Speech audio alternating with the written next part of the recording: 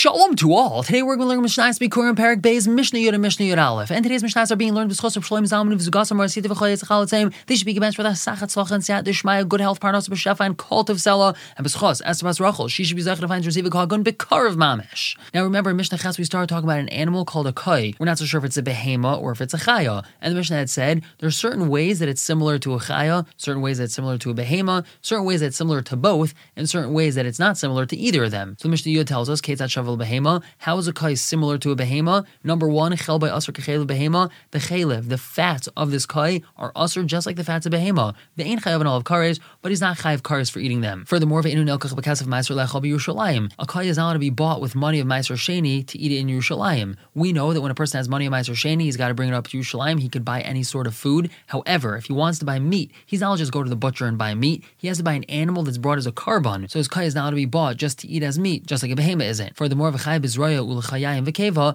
If a person shechts a kai on a regular sunny day and decides to eat it, he has to give the zraya l'chayayim and keva of it to a kayin, just like he has to do so by a behema. Now, Rabbi Eliezer paters him from giving the zraya l'chayayim and keva to a kayin. Why? Shamatzi mechaver olav a raya. Because the one that wants to take from his friend, he has to bring a raya. Reuven the kayin comes to Shimon, who just shechted his kai, and he says, "Hey, you have to give me the zraya l'chayayim and keva." So he's the mitzi. He's trying to extract from Shimon. He has to bring a raya that a kai is a behema and not a chaya. So therefore, Rabbi Eliezer says he's pater. Moving on to Mishnah Yud Aleph,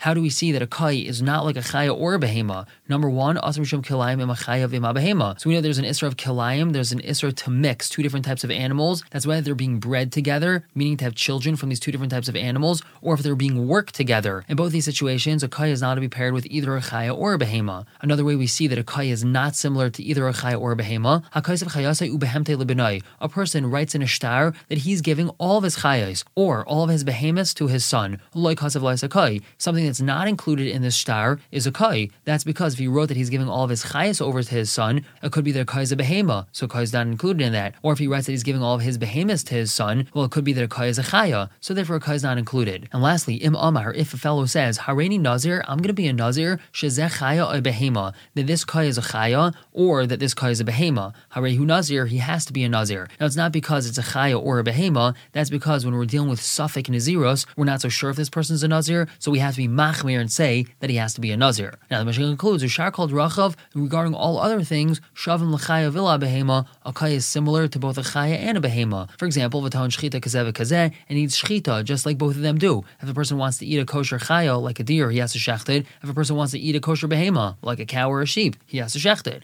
Furthermore, matamim shum nevela, a kai will become tameh because of nevela if it dies or if it was killed, meaning if it wasn't shechted, it's going to be tameh because it's a nevela. And we shum aver min achai, there's an isser of aver min achai. A person's not just cut a limb off of a kai and eat it. Kazeh, that's just like this and that, meaning that's just like a chaya and a behema. We're going to stop here for the day. Pick up tomorrow with Parak Gimel, Mishnah Aleph and Beis. For now, everyone should have a wonderful day.